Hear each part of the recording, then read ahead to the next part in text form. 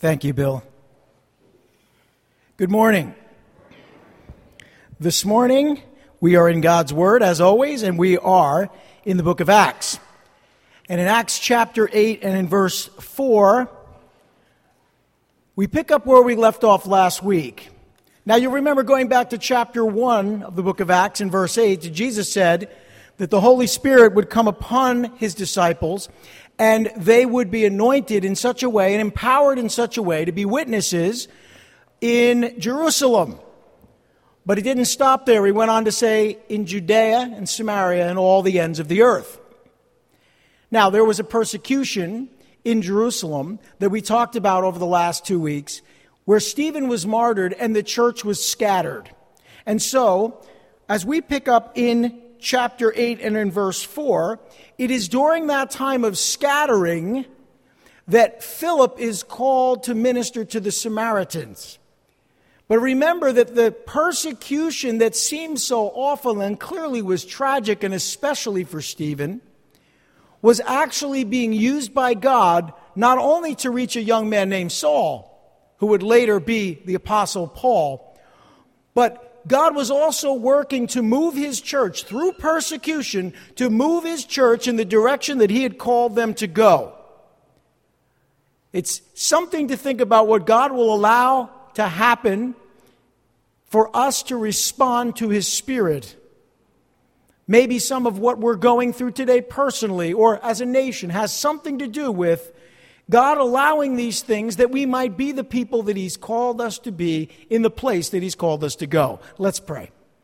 Lord Heavenly Father, we thank you, and as always, we are looking for you to be the God who does all things by your power, according to your mercy and your grace. And Lord God, we ask in the name of Jesus that you would just take this time that we offer to you and use it to build us up and to encourage us and to make us the people you've called us to be, and again, to go where you've called us to go. We ask these things in Jesus' name. Amen. Well, we pick it up in verse 4 of chapter 8, and we've just entered this section of the book that has everything to do with witnesses in all Judea and Samaria. Judea and Samaria. Now, it's probably best to tell you that Judea was the province that encompassed and included Jerusalem. It was the area immediately outside of Jerusalem. It still is today referred to as Judea. Samaria was slightly to the north, and we'll talk more about that this morning. But all of this tells us that God was actually moving his church where he wanted them to be. When we read in verse 4, those who had been scattered preached the word wherever they went. And Philip went down to a city in Samaria and proclaimed the Christ. He proclaimed the Christ there, and when the crowds heard Philip and saw the miraculous signs he did, they all paid close attention to what he said. With shrieks, evil spirits came out of many, and many paralytics and cripples were healed, so there was great joy in that city. Here in the book of Acts, in chapter 8, we're seeing that God is not just using men like Peter and the apostles, but God is working through and using servants, ministers, deacons like Philip. Let's talk a little bit about who Philip is. We studied about Philip a number of weeks ago in chapter 6. First of all, it's important to remember that Philip proclaimed Christ. He was proclaiming the message of the gospel, and he was proclaiming that to the Samaritans. He was a deacon, that is a servant, a minister in the church at Jerusalem. He was a Grecian Jew as opposed to a Hebraic Jew, known to be full of the Spirit and wisdom. That was the qualification for being a servant in the early church. He was one of the 7 men that were chosen by the disciples to minister to widows. It was his calling to minister to the most needy within the church. And he and others were commissioned by the apostles as servant leaders in the early church. And then the persecution begins. Stephen, of course, has been preaching boldly in addition to serving widows. And he's put to death. He's martyred, and then the persecution begins. And Philip, one of those 7 deacons alongside Stephen, is scattered along with the other servants of Christ. And he finds himself in Samaria. Now, Samaria was a large region directly north of Judea. and directly south of Galilee. Now the Jews despised the people of Samaria. They truly did, and they avoided it at all costs. They would do anything they could to avoid even walking through Samaria. And the northern kingdom of Israel was conquered and destroyed by Assyria in about 722 BC, during the time and the prophecy of Isaiah the prophet, in and around that time period. And after that took place, many of the people of Israel were taken into captivity, and they were deported to Assyria, which is what Assyria's practice was. They would repopulate areas to eliminate the ethnic strength and the patriotism of a particular area. They would move people from conquered lands to other conquered lands, and through intermarriage, they would sort of breed out this idea of a strong resistance. It was their policy. It's what they did. It was cruel, but it was effective. So many of the people of Israel were taken into captivity and deported. Not all, but many were. Repopulation created a mixed religion, and it resulted in intermarriage. And so the descendants of these marriages were known as Samaritans, because Samaria was the capital of the northern kingdom of Israel until it fell in 722 BC. That's the history of the Samaritans, or how the Jews felt about the Samaritans. But the Samaritans despised the Jews. They despised the people of Jerusalem. They avoided contact with them as well. See, the southern kingdom of Judah had rejected the Samaritans after 722 BC. Because of the repopulation, because of the conquering and the intermarriage, they started to practice what you could call a corrupted form of Judaism. That is the Samaritans. And the Jews, they considered their very existence a curse on their religion. The hatred ran deep. The Samaritans offered to enter into an alliance with the Jews after they started to return to the area and after the Babylonian captivity, but they refused. The Jews refused. They wanted nothing to do with the Samaritans, and therefore they became bitter enemies of the returned captives. You can read about this in the books of Nehemiah and Ezra. So then the Samaritans strongly opposed the rebuilding of the temple as well, which caused them to create really a theory or a myth. It wasn't true that God had not called them to worship in Jerusalem. See, it was politically expedient for them to come up with a story that said they were called to worship in the area of Samaria, because then they didn't have to go into Jerusalem, and certainly they didn't have to encounter the Jews. So they created their own religion of sorts. It was based on the first 5 books of Moses. It was corrupted. It wasn't really true. When Jesus encountered the woman at the well in Samaria, he had conversations about these things with her. So as Jesus was ministering, and he ministered in Samaria, even the disciples really wanted nothing to do with the Samaritans. They were despised, cursed, and hated. This hatred had gone on for hundreds of years. Now, I've given you all that background so you understand the magnitude of Philip's decision to minister the gospel to the Samaritans. When Jesus chose to minister to the Samaritans, his own disciples wanted nothing to do with this ministry. Ultimately, they came along. But it was against their will. It was under duress. They really didn't have any other choice because Jesus was leading them. But this man, Philip, called to be a servant leader in the church, from all indications, it says he went down to a city in Samaria. He was scattered, but he didn't have to go to Samaria. And notice it says, and proclaimed Christ there. It seems to me that God gave Philip a heart for Samaritans. What group of people has God given you a heart for? You see, unless we have a heart for people, the gospel is meaningless. Can I say that? It's not that it's not true, but it's not meaningful or impactful, because people have to see that you care, that you love them if they're going to receive the truth, right? So there was something about Philip that he was able to get past all of that hatred. Now, of course, he's a Grecian Jew, so the hatred isn't as strong as it is among the Hebraic Jews, but still, Philip went to a city in Samaria. I often think about what God has called me to do or where God has called me to go. And I often realize that one of the signs that God is calling me to go somewhere is He gives me a strong love for the people. See, I really don't think you can go and minister in a place if you don't love the people and love the culture. Not that you love everything about the culture, but if God gives you a heart for a people group or a particular segment of our society, you should go with that. You should take the love that God gives you for certain individuals and certain cultures, ethnic groups, regions of the country or regions of the world, and you should allow that to manifest in and through your life in such a way that you preach the gospel there. Look again at our text. Philip went down in verse 5 to a city in Samaria and proclaimed the Christ there. Where is there for you? Jesus had said, you will be my witnesses. The Holy Spirit came upon them, and He would make them witnesses in Jerusalem, in all Judea. But Philip went to the next step. He went to Samaria, and then, of course, to the ends of the earth, which we'll get to in chapter 13 of the book of Acts. I think the first thing you have to see is that Philip was determined to share with the Samaritans the truth that Jesus is the promised Messiah, but if there was hate in his heart, he never could have done it.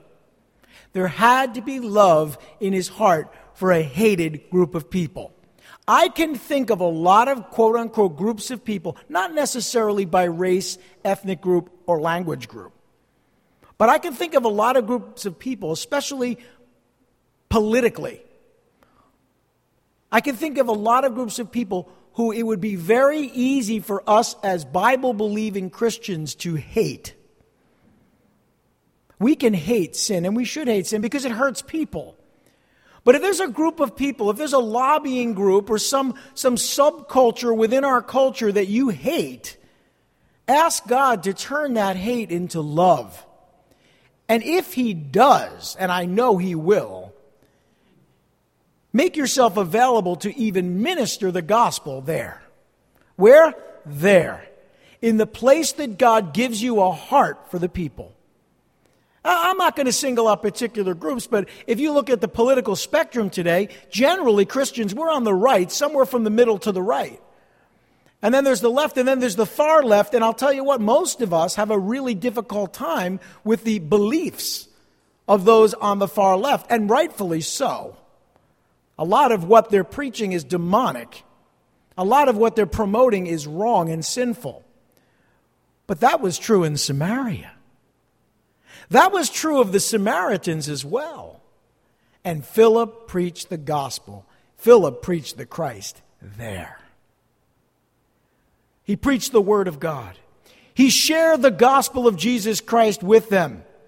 And the Holy Spirit anointed his words and his ministry because he had a heart for the people. Crowds came to listen. Crowds don't come to listen to someone who doesn't care. They came to listen to him speak. They saw him perform miraculous signs. He was empowered by the Holy Spirit to cast out evil spirits, of which there were many, and heal many, which means there were many sick and diseased. Where you find the devil's influence, where you find demonic oppression and possession, you will find sickness and illness. What do I mean?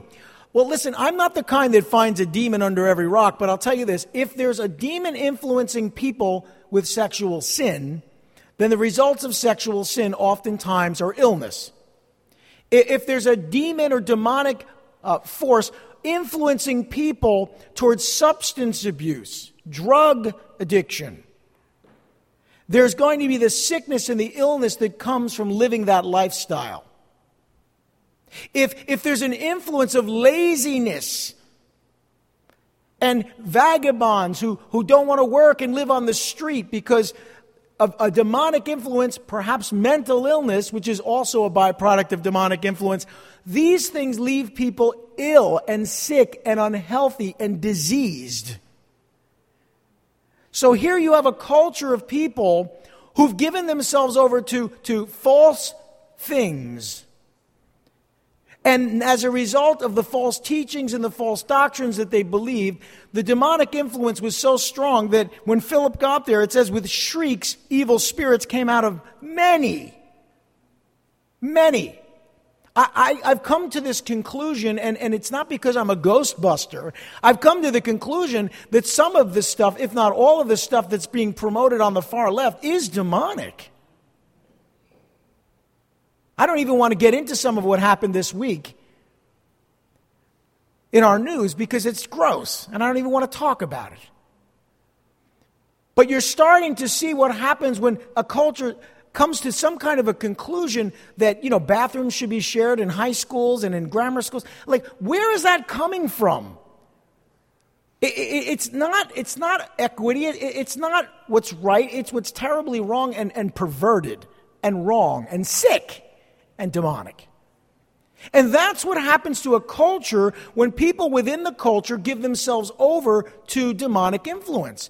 They become sick and diseased in so many awful ways. But Philip preached the gospel there.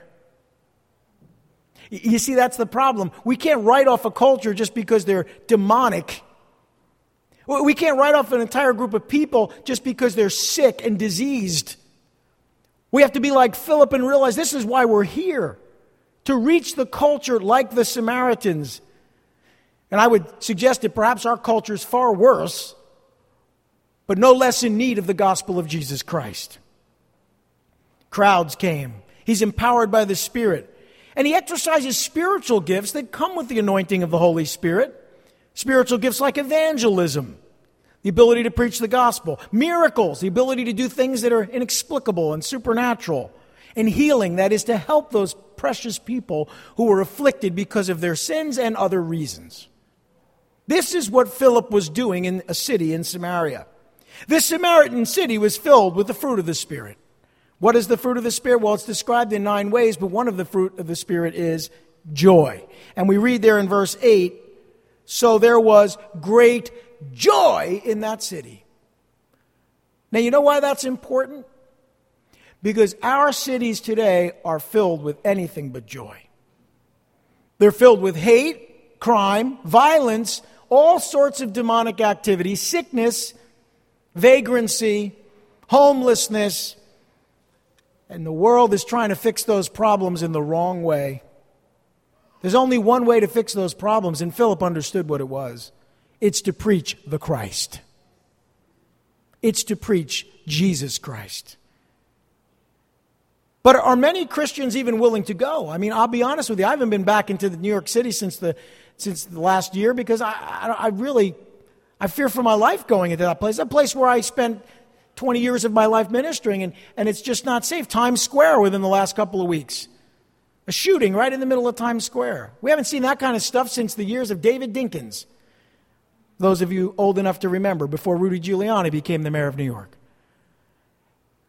But at the same time, it is those afflicted, it is that group of people who are afflicted, diseased, and in need of the gospel who desperately need to hear it. So we need to open up our hearts to the most demonically influenced, to the most diseased and sick.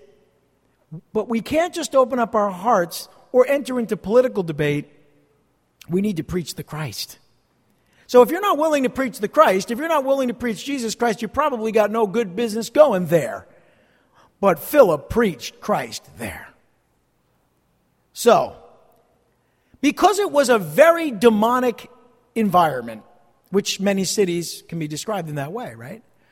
Because it was a very violent place, because it was a very evil place, because it was a very diseased place, this Samaritan city had a guy by the name of Simon the Great, or Simon the Sorcerer. Here's what we read in verses 9 through 11. For some time, a man named Simon had practiced sorcery in the city and amazed all the people of Samaria. He boasted that he was someone great. And all the people, both high and low, gave him their attention and exclaimed, "This man is the divine power known as the Great Power." And they followed him because he had amazed them for a long time with his magic. I've shared this before. I love illusion. I love to watch those shows, where the magician comes out and does all sorts of wonderful illusions. It's fascinating. If you stop and think about it, the science of it, the physics of it, it's really cool. It's really neat. Well, what kid doesn't like a magic trick? But it was a little bit more than this. You see, he used his sleight of hand, his illusion, to promote himself as something he wasn't. And so therefore, what would have been entertainment actually became deception. And ancient sorcery included everything from drug use to demonic activity and occultic practices. But more often than not, they were just tricks. But the tricks were used to deceive people into supporting that magician. And of course, this developed throughout ancient cultures with shamanism and the occult. Many times people were taken advantage of by these individuals because they promoted them as themselves as being someone great with great power, so people would go to them and look for help. So someone who was sick and diseased and had a horrible life and was perhaps even demonically influenced or possessed, when they had a problem, they go to the great one, Simon the sorcerer. When they had a problem, they went to the one that they thought had true power, Simon the sorcerer. And then Philip preached the gospel there, and things changed. Now, he had practiced magic. Simon had practiced magic or illusion in this Samaritan city for some time. He had a really good thing going. He claimed to have supernatural power. People foolishly believed him, but I think we've realized by now people will foolishly believe just about anything. You don't even need to tell the truth. You can just keep telling a lie over and over again. People will believe it, let alone deception and tricks and all sorts of evil practices. They were fooled into believing that he had divine power. They called him the great power. And so they followed him because he had used his magic and his illusion to deceive them. Don't allow anyone to influence you in this way. But the culture has given their hearts to these types of things. And there are many things like this in our culture today. Well, here's what happened in verses 12 through 13. It says, but when they believed Philip, now see, the Samaritans believed Philip. Philip was performing miraculous signs and wonders that far exceeded that of what Simon could fake or imitate. But it says, when they believed Philip as he preached the good news of the kingdom of God and the name of Jesus Christ, they were baptized, both men and women. And Simon himself believed and was baptized, and he followed Philip everywhere, astonished by the great signs and miracles he saw. Not hard to imagine. I think he truly did believe. I think Simon truly did admire what Philip was doing. And we'll see in a little while there was stuff going on in his heart that needed to be purged. But the man was attracted to miraculous things. There are many Christians today who get distracted by miracles, distracted from the gospel and God's word because of miraculous signs and wonders. It happened like crazy back in the 80s. I remember that distinctly. It was all about signs and wonders, signs and wonders. And the problem is those churches that promoted signs and wonders stopped preaching the word of God. And many Simons, many sorcerers came in among them and faked their way through fleecing people of their finances and destroyed the reputation of charismatic Christianity. And to be a charismatic simply means you believe that God gives us gifts and can do powerful things. And I believe every one of the gifts is for today. I believe God can do anything he wants through anyone he wants. But Simons will always show up when a work of God's Spirit is going on because they want in on it. And they manipulate people. Now, Simon is having issues here because he believes, but at the same time, he hasn't changed yet. There's still work that needs to be done in his heart. But Philip baptized him. He was willing to accept his statement of faith. There was no question that the man had issues. I believe that the people of Samaria clearly exercised a sincere faith. As Philip baptized the Samaritans that believed in the gospel of Jesus Christ, I believe they exercised a sincere faith in God by believing the gospel and by being baptized. But they were far from perfect. They didn't know everything that needed to change in their lives on day one. Do you remember when you first became a Christian? I would like to somehow get a magic eraser and erase a lot of the things I said and did within the first 6 months to 8 months of my faith. Words I still used, behaviors I still practiced, attitudes I still had. And granted, I've grown a lot over the last 30-something years, but those first 6 months, wow, they must have been brutal on the people that were ministering to me. Because I was very much like Simon in that a lot of the world was still clinging to me. A lot of the thinking of the world, the behavior of the world. But there were people who were patient with me as I sort of learned what it was to be a Christian and studied God's Word, and God applied those things to my heart and by His Spirit changed me, but it did not happen overnight. It happened relatively quickly, but it didn't happen in the first week.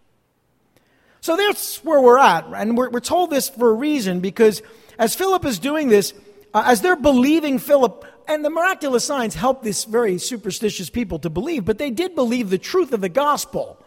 Yes, they believed the miracles. The miracles got their attention. But then Philip shows up and he upstages Simon and Simon's tricks with the true supernatural power of the Spirit. And here's the thing. What will happen in your life as you minister in the power of the Spirit and you minister the Word of God, you're going to show a group of people who might hate you, who might despise you, that the power of God is real. And they're going to compare it to the nonsense they've been believing.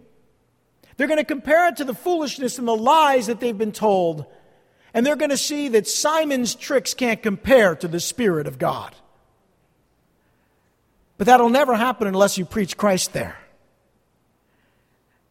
Philip upstaged Simon. Now, the Samaritans obviously had an unhealthy taste for the supernatural. You know, as a Christian, you can have an unhealthy taste for the supernatural. There are lots of people who focus far too much on evil spirits and demons, and far too much even on prophecy and the things that talk about those things, or even on the gifts of the Spirit. Now, it's not to say that I don't love to see God's Spirit working in a powerful way.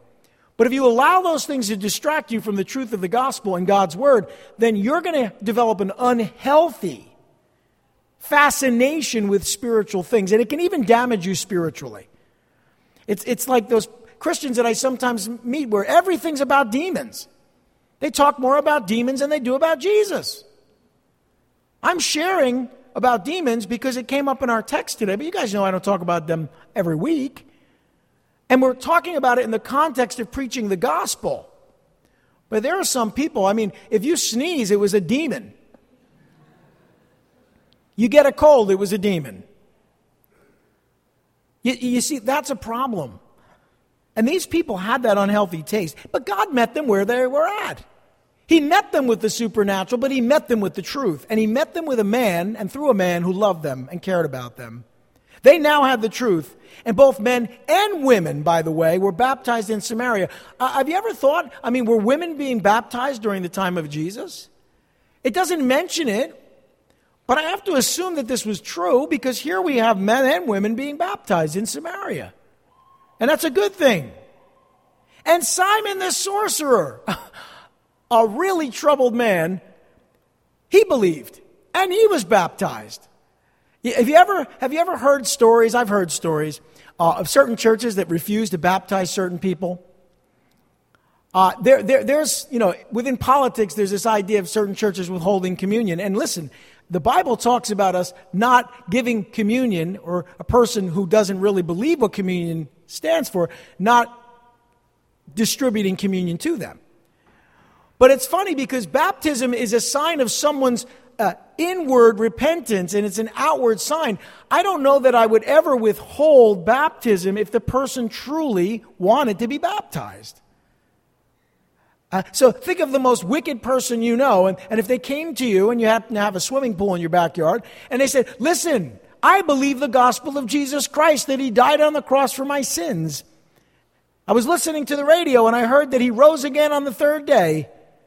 He's coming again to judge the living and the dead. I know that he died for me because I'm a sinner and I want to be saved. But I also read, and the pastor said, that I need to be baptized. Would you baptize me? You're thinking, man, I just cleaned the pool. When I put that guy in the pool, all the filth off of that guy is going to make me have to clean the pool again. It's funny how we can be. I love the fact that Philip did not withhold baptism from this guy. I really don't think there's anyone who sincerely proclaims to believe the truth who should be told, you got to take a 6-week class on baptism before we baptize you. That's not a slam on any church, but I just don't understand it. Okay. Simon the sorcerer followed Philip everywhere he went.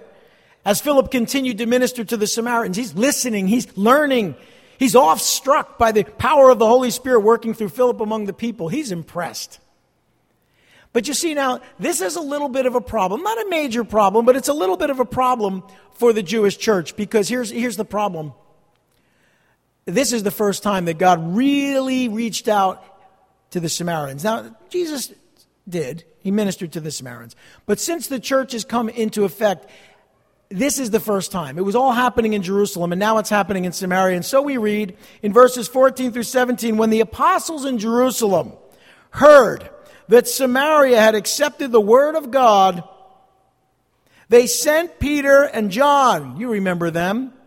They sent Peter and John to them, and when they arrived, they prayed for them that they might receive the Holy Spirit, because the Holy Spirit had not yet come upon any of them. They had simply been baptized into the name of the Lord Jesus. And then Peter and John placed their hands on them, and they received the Holy Spirit. Now, that's very interesting, and it requires me mentioning a few things. The Holy Spirit baptized the Samaritans, not Peter and John. The Holy Spirit, not Philip. Philip may have water baptized them, but the Holy Spirit baptized them. Peter and John were sent by the apostles in Jerusalem to minister in Samaria. I'm sure they're there sort of checking things out, seeing what's going on. Not that they didn't trust Philip, but they were informed of the Holy Spirit's ministry through Philip in Samaria. They knew something was going on. It's not that far away. They were aware that the Samaritans had accepted the word of God, that they had been baptized, and they felt it was important to send Peter and John to minister to them with apostolic authority. Now, Peter and John did what? They prayed. They prayed. They prayed for the Samaritans that had believed and were baptized. They prayed for them. Notice, verse 15, what did they pray for? That they might receive the Holy Spirit. Now, this requires me taking a moment and talking about what that means, and I have no problem doing that. They prayed for them to receive the Holy Spirit. They didn't dispute the sincerity of their faith or their water baptism. They didn't see and check them out and say, well, I'm not sure if you're really saved. They did recognize that they had not yet been baptized with the Holy Spirit. And by the way, that's pretty obvious in most Christians' lives. Because when you haven't been baptized by the Holy Spirit, you're not being used by God to minister to others. When you haven't been baptized by the Holy Spirit, there isn't that power for change in your life that exists when you are baptized by the Holy Spirit. It is a part of being a Christian. It is certainly a part of the process of God working in your life. But it is not what happens when you give your life to Jesus Christ. It is something that can happen at that time or many times happens at a later date. See, the Holy Spirit had not come upon any of them.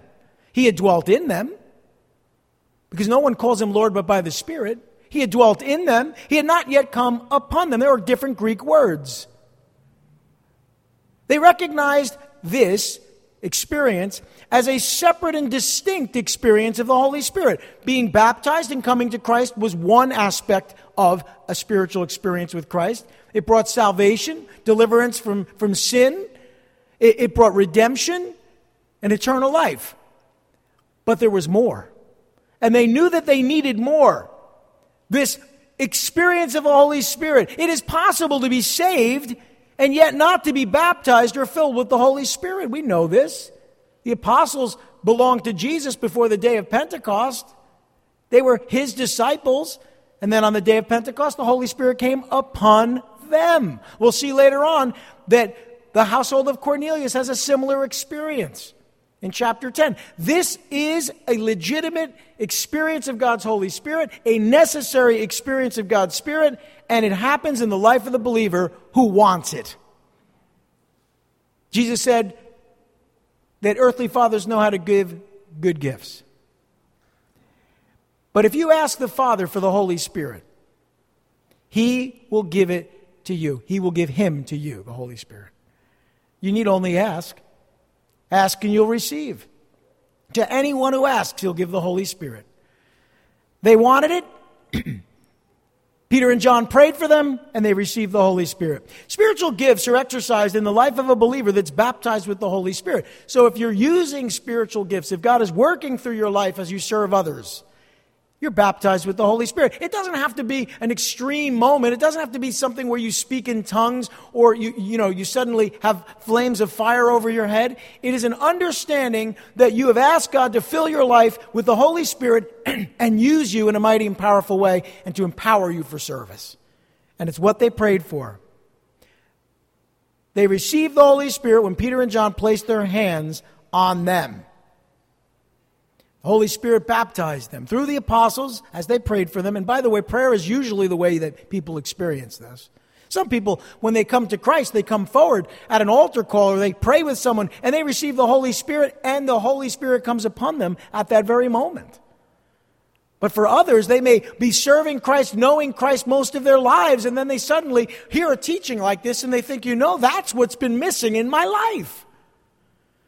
I love God. I know I'm saved, but I've never really felt that I've been gifted to do anything. I'm missing my purpose in Christ.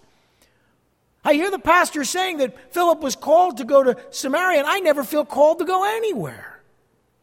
It's probably, and I don't know this for sure, but it's probably because you haven't asked to receive the anointing of the Holy Spirit. And by the way, that's something we need each and every day. It's not something that happens once in your life and then that's it.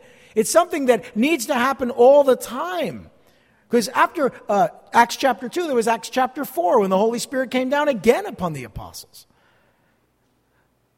Now, I know this might wig a few people out, but that's what the Scripture teaches in the book of Acts. So here's the problem. Now, Simon, as we close things up, Simon sees all of this. Now, he saw something. We don't know exactly what, but he saw something. He saw the apostles. He'd met Philip. He sees Peter and John. They come and they pray for people, and there's something different about the people that receive the power of the Holy Spirit.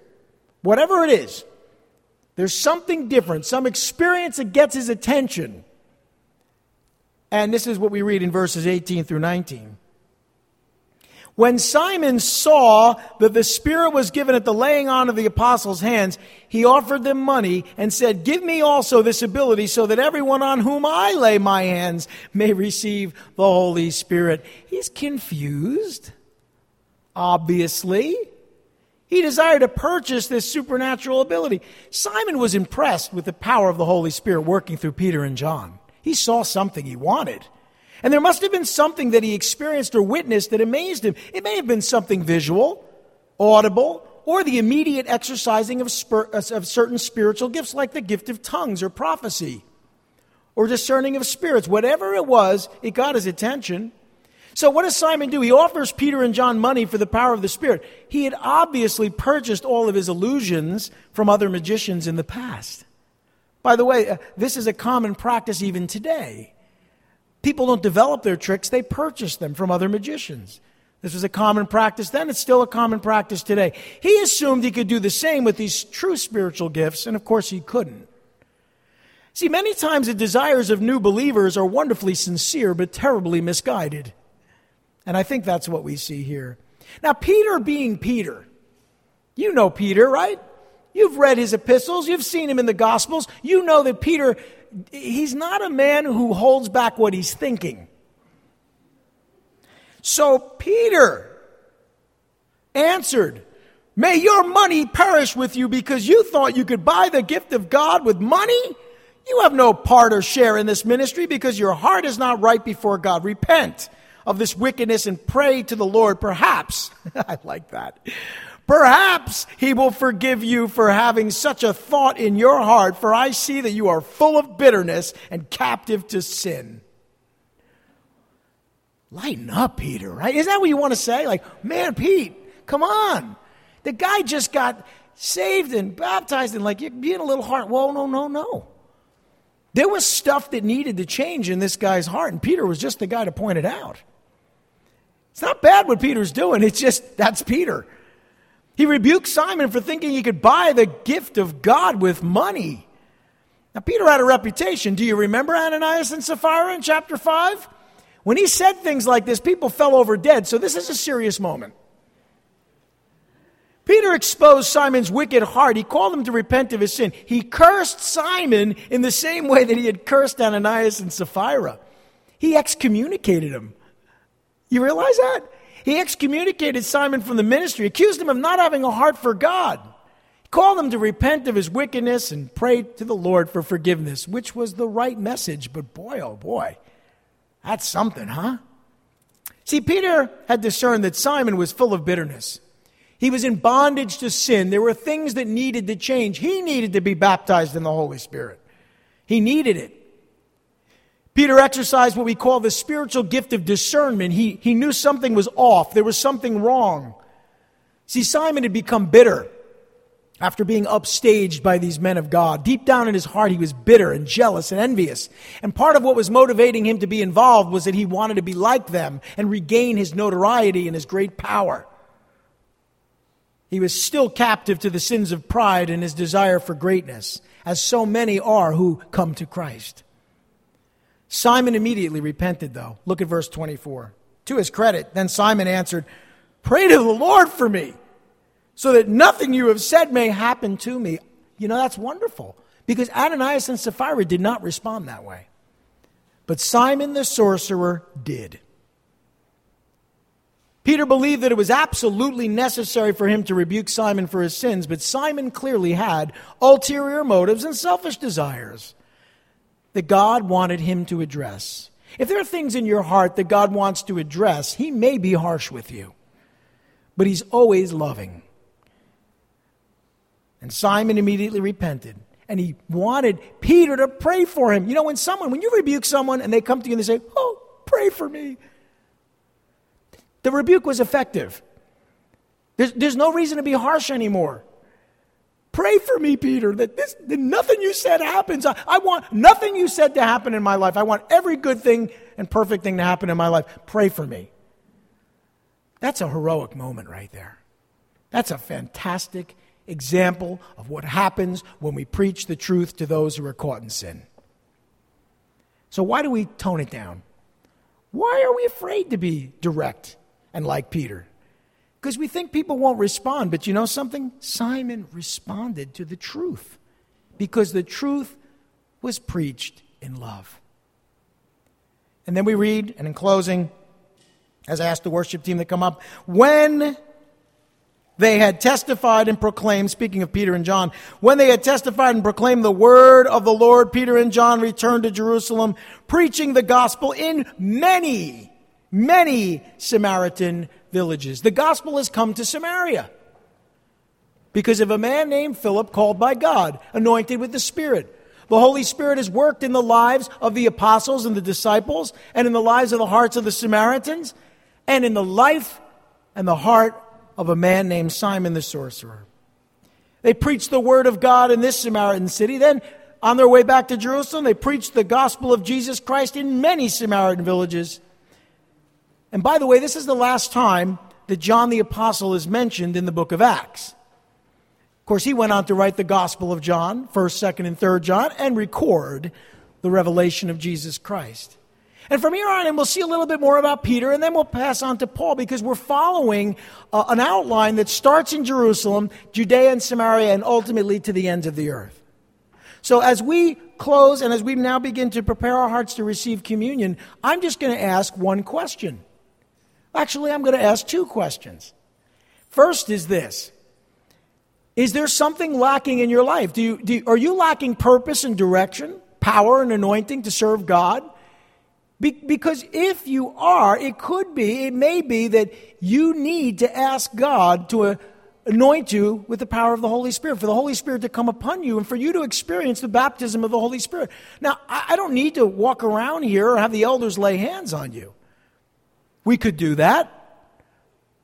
But the truth is, God will give the Holy Spirit to all those that ask.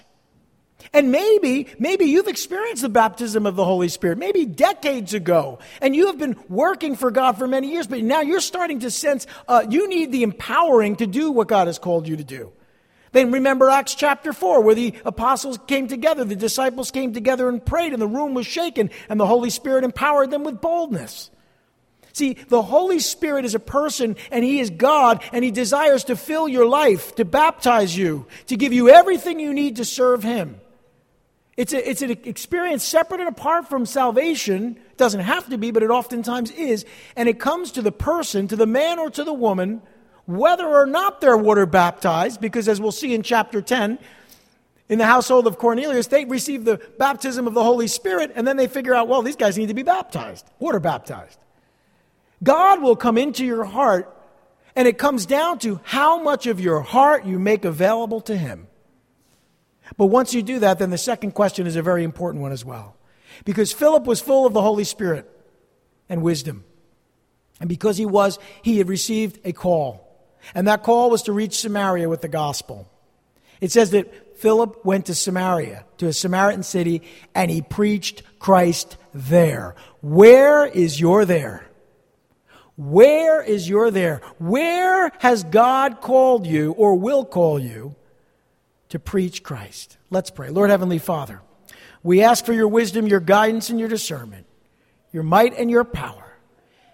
And we simply ask that you would do a powerful work in our midst. Even now, as we prepare our hearts to receive communion, we're asking that you would come upon us in great power, that if there's anyone here who's never experienced the outpouring, the baptism of the Holy Spirit, that maybe even as we receive these elements, even as we're in prayer, even now, as we just open up our hearts, may you so fill our lives. And may your Holy Spirit come upon us, no different than the day of Pentecost, or in Cornelius' household, or here among the Samaritans, or later on in the city of Ephesus. Throughout the book of Acts, we see this happen when people surrender their hearts and their lives to you. Wonderful, miraculous things happen, greater than speaking in tongues, greater than prophecy. Greater in that it brings a love in the heart of the individual for those in the world who need to hear the gospel. And that's what we ask for now. Your Holy Spirit would come upon us in every way and in a powerful way and anoint us and gift us to be able to serve you and serve others. And then reveal to us in our hearts where you've called us to do your will and to do your work and to walk in your ways. And now as we receive communion, Lord, may our hearts be fully open to you. And we know that communion is not for the person who hasn't said the prayer that we've just said. And there may be some here today who've never received communion or maybe haven't even given their lives to Christ. What a wonderful opportunity this is. We don't want to refuse communion to anyone, but no one who has not received Christ should receive communion. So, Lord God, we ask right now that you would just take this time of communion, fill us not only with your Spirit, but with a remembrance of your death and your resurrection, which made the anointing of your Spirit possible, your salvation. We pray these things in Jesus' name. Amen.